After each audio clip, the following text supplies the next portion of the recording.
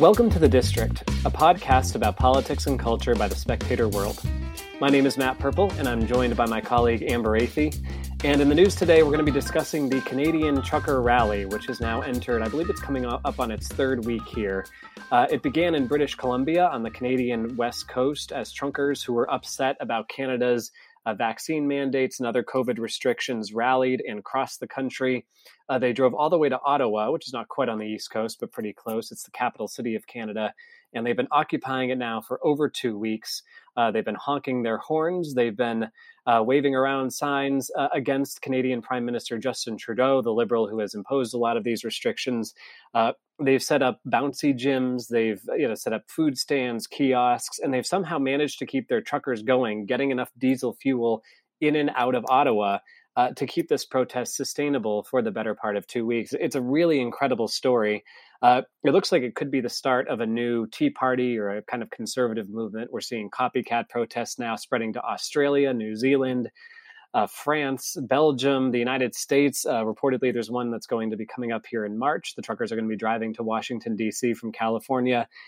It's a really incredible story, Amber. And I think the biggest surprise at all is that this started in Canada, which is not usually the focal point for rowdy right-wing protests. Yeah, it's pretty surprising that the truckers would protest in this way because we're really used to seeing this type of behavior in the United States. But I think when you look at the specific COVID restrictions that have been going on in Canada for the better part of 2 years, it does start to make a little more sense, because even with the strictest of restrictions that we've had in more liberal enclaves in the United States, things in Canada have been so much worse. There was a time last summer, for example, that Canada closed all of its golf courses as if they were somehow going to be major super spreaders of coronavirus.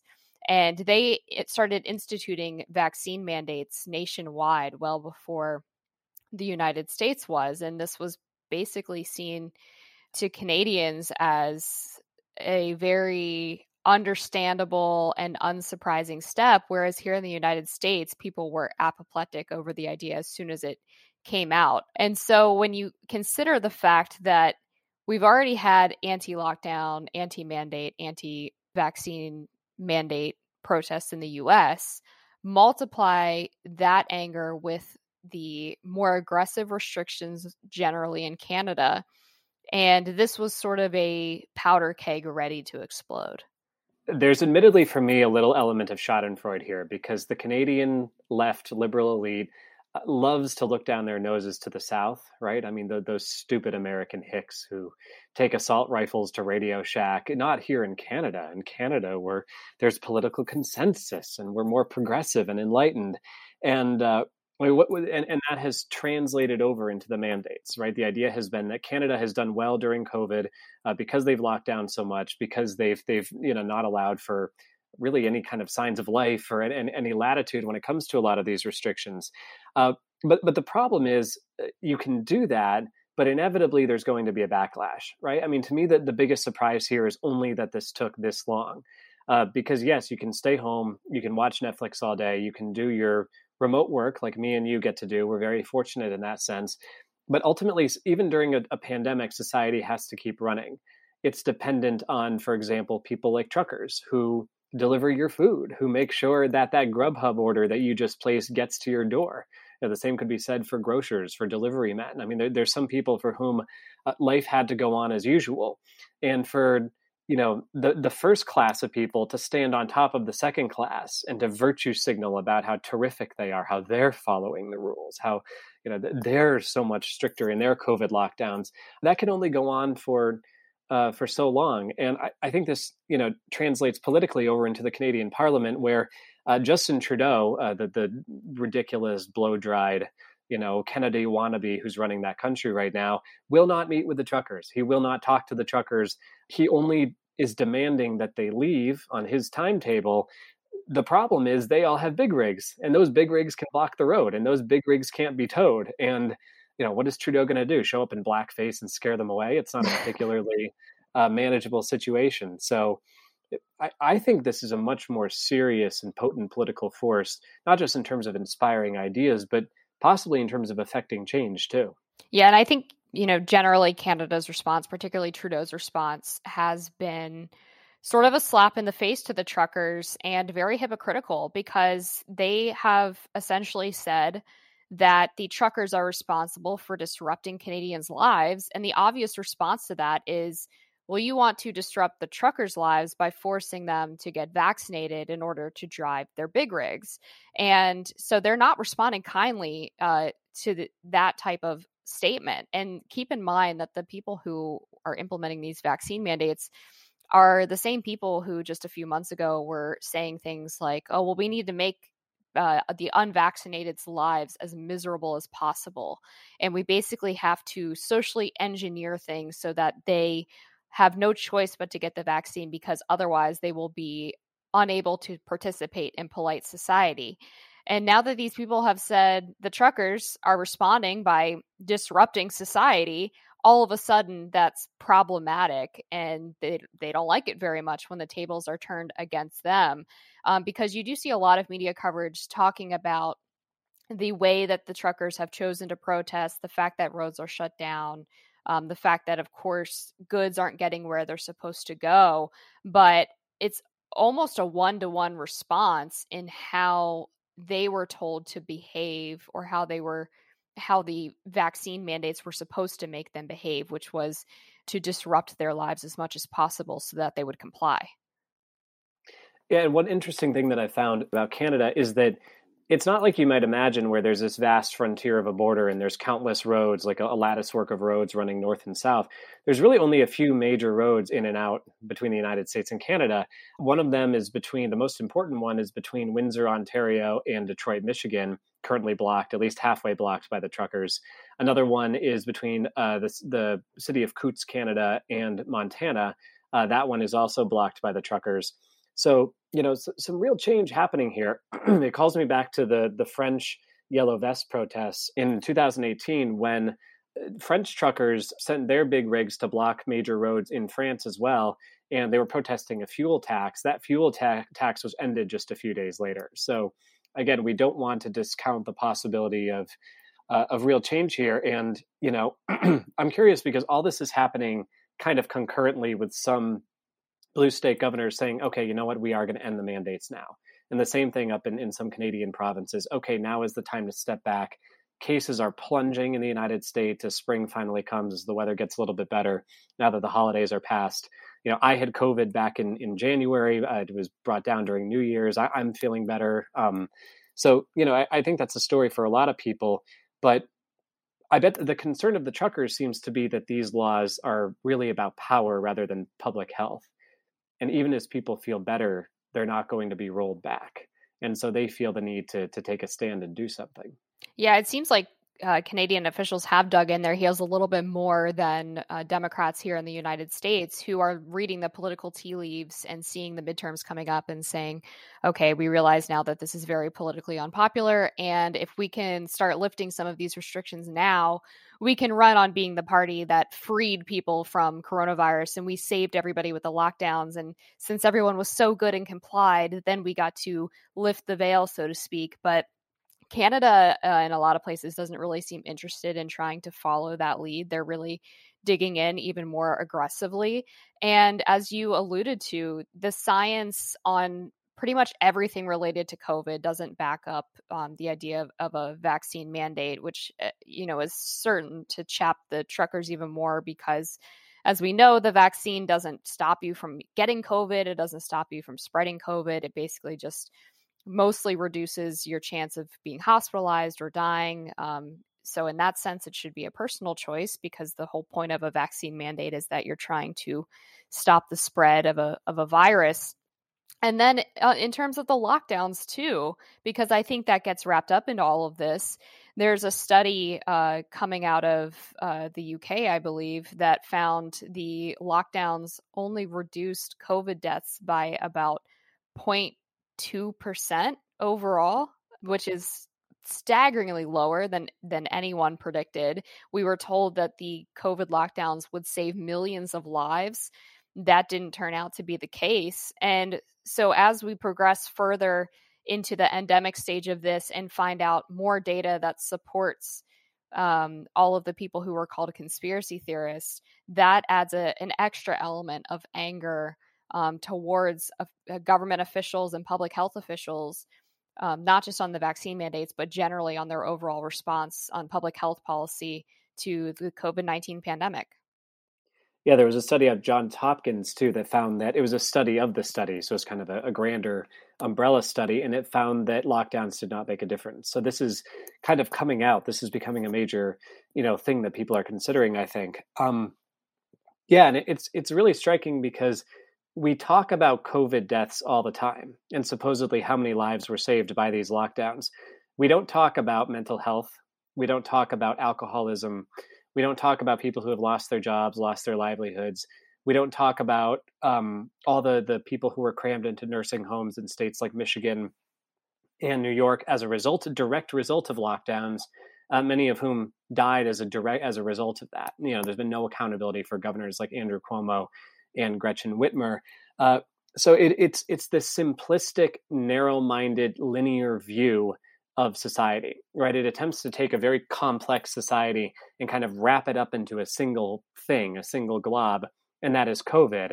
And huzzah, Canada doesn't have as many COVID deaths as most of the rest of the world. That must mean that the lockdowns worked. Well, what about everything else, right? What have you done to your society? What permanent changes have you enforced on your society? I mean, I see people here in Old Town Alexandria, where I live, who are still walking around with masks on outside. They're cloth. We know now that they don't really make that much of a difference, but they're still doing it. And you think, okay, at this point, this is more of a religious belief than anything else, right? This person's psychology has been changed.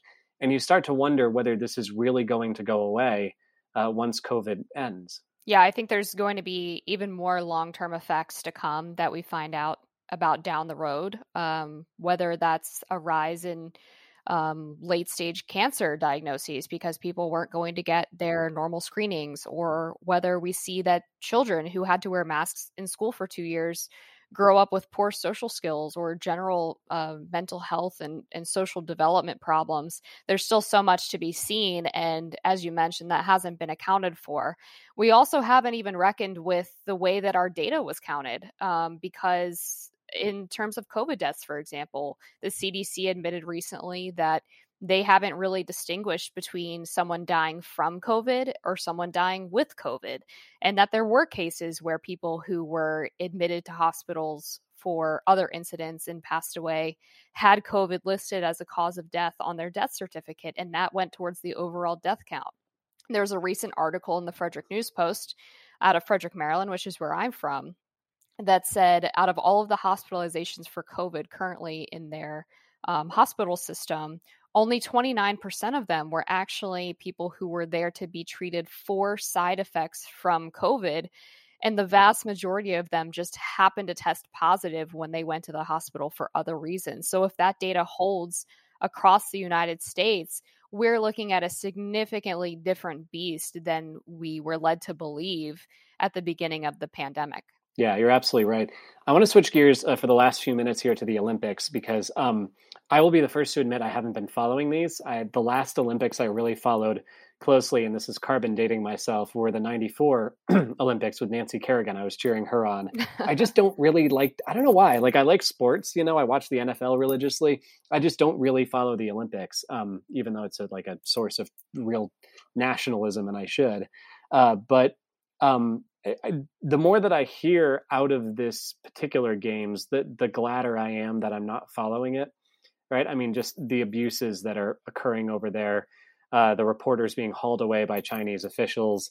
And now the cherry on top of the humiliation Sunday, this woman, this athlete, Eileen Gu, who's American born, but who has a very, very distant relation to China, and who decided to go over to Beijing and compete for the Chinese team. And she won a gold medal, which almost just encapsulates everything that seems wrong with this particular Winter Games. Yeah, it's been a pretty scandal-ridden games across the board. And I think for anyone who was grappling with the idea of watching the Olympics, as I was, for example, I love the Olympics usually. I love that it combines sports and patriotism. Or any media outlets who have covered it. I think the good thing is that the coverage and people watching has exposed a lot of the wrongdoing on behalf of the CCP and how they've actually put on these games.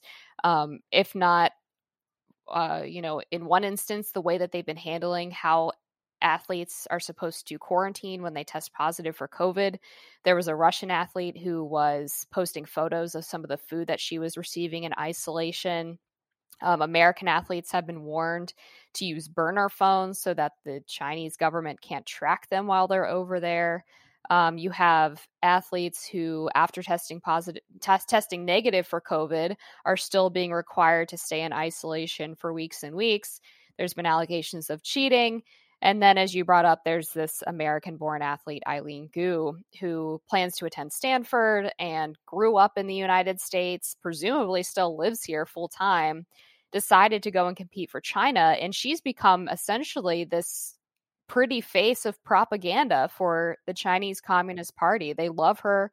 Chinese state media loves her. Social media loves her. And she has conveniently not talked at all about the politics that's inevitably wrapped up in her decision to compete for China, even though she claims that she was doing it to, spread women's sports in China. This is a girl who has been really outspoken about her support of the Black Lives Matter movement here in the United States, claiming that she really cares about inequality and racial equity. But then she goes over to compete for China and, of course, has nothing to say about the Uyghurs. Uyghurs aren't black, so I don't understand why that would be a problem. But yeah, no, definitely not hypocritical. And meanwhile, so many American media outlets are falling for this whole trap as if she is just like this super talented guru of sport, which, yeah, she's a good skier and she's very pretty. But that's sort of the danger, because she presents this really fresh face and clean face to cover up a lot of the CCP's abuses. NBC is going on about her SAT scores and how amazing the tricks she's doing on the skis, and failing to talk about all of the other baggage that is wrapped up in her competing for China. And if you want to see the dark side of her decision, if she hadn't won that gold medal, there's a figure skater by the name of Zhu Yi, who was in the team event for China, also born in America, defected to the CCP, renounced her American citizenship. She fell in both of her events in figure skating and ended up placing dead last in the short program. And she immediately received scores of hate on Chinese social media apps and burst into tears the second time that she fell, because there was so much pressure on her and people were telling her to go back to America. So it's a very fickle thing when you decide to pledge your loyalty to this propaganda-driven dictatorial regime. The public opinion can turn on you in a second, and you're only valuable in how much you can provide in terms of public image for the Chinese Communist Party. By the way, we should point out for any Chinese listeners who might be listening that we're currently kicking your ass in terms of medals. 4 golds and 5 silvers and 1 bronze for the United States, 3 golds, 3 silvers, and 0 bronzes for the great rising empire over there in the East. So sorry about that. Enjoy your scorn all you like. The only part of that I would disagree with that in your little spiel there, Amber, is when you said dark side and cover up, because what is so striking to me is that they're barely covering it up anymore. Right? I mean, this is sinister, blatant coercion, sometimes literally right on camera. I mean, it's sometimes done for the entire world to see. There isn't really any attempt to mask it anymore. Apropos to say that the mask has come off over in China, and it just, it does put you in the mind of another Cold War, right? It does put you in the mind of another ideological conflict, because this is so sinister and so blatantly authoritarian. And you wonder also what we can do about it, because any American policymaker is going to be thrust into the difficult issue of, what can you do about this? And I think that comes down to a simple decision, and that is, do you boycott the Olympics? And I'm torn on that. We've published some authors who said that we should boycott them. Jimmy Carter boycotted the Olympics in the Soviet Union back in 1980. And it was generally seen as a sign of weakness at the time, as a really feeble move that Kremlin did not immediately come crashing into the ground. I think that China could very easily spin that into its own propaganda victory. Look at these Americans who are too weak to show up. But then, sure, you can go to China, you can win more gold medals than they do. I mean, you can put a good spin on that, but you're also playing into that propaganda victory at the same time, right? Because they're saying, look at us, we're putting on the greatest games there's ever been. It's difficult. I don't think that I would have boycotted them probably at the end of the day, but it's not an easy decision to make. No, it's not. And I don't think that there is, a really perfect or good decision in this case. But I will say that there was one thing that the Biden administration could have done that it didn't do. It, of course, announced that diplomatic boycott. But I think an obvious other victory would have been, and you're laughing because, of course, a diplomatic boycott is totally toothless. But I'm diplomatically boycotting this podcast right now. I'm still here. Like, it's a total bullshit term. It doesn't mean anything. Yeah, it doesn't mean anything. But they had the opportunity to ask or encourage U.S. businesses not to advertise at the Olympics and not to advertise on the media coverage of the games. And instead, they took this little free market approach and they said, well, we don't tell private companies what to do. Really? Because you seem to have plenty of opinions when companies were boycotting Georgia over its voting law. I mean, the idea that the Biden administration is somehow agnostic about how businesses choose to spend their money or how they choose to conduct their business is absurd. And so they are tougher on how businesses act in the United States over them spending millions of dollars in advertising and profiting off of a genocidal regime's Olympics. So that would have been, in my opinion, one of the easiest and most obvious ways to stick it to China, try to hurt them, in their pocketbook at least, and also have this sort of PR victory of, that's right, American corporations aren't going to deal with you anymore. But they're too spineless, and ultimately they're not these champions of reshoring industry that they claim to be, I think. Well, China has better mail-in voting laws than Georgia does, so we have to give them credit for that. Do you think that so here's another thing that I'm torn about when it comes to these Olympics. Nancy Pelosi came out and she made a statement she was widely ridiculed for, including on our site, that the American Olympians should not try to speak out against the regime or make political statements. They should, keep their voices down, focus on competition, and win. Do things that way. Again, she was dragged for it, and I can see how it would be interpreted as a statement of weakness. But at the same time, do they really have a choice? Right? Is that more just a statement of the obvious than anything else? This is a very evil, very authoritarian regime, and they don't seem to hesitate before thumbing their nose at the world. I'm not sure that I would advise them to do any differently. Yeah, that's another sort of moral quandary, I think, because I was really surprised, for example, when that Russian athlete posted the photo of the food that she was receiving in quarantine, because my first thought was, oh my God, they're going to kill her. Make sure you're out of the country. Don't do that. Yeah. Make sure you're home safe, maybe, before you criticize the brutal regime that will not hesitate to take you to a re-education camp and make sure you're never seen again. But that being said, can you imagine what would happen if the CCP actually dared to touch an American athlete?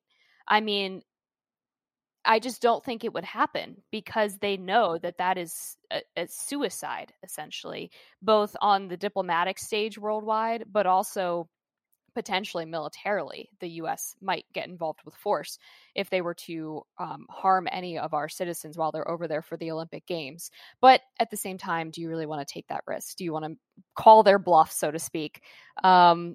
So I agree with you. I don't know what I would do if I were an athlete over there, and I certainly don't envy being in any of their shoes.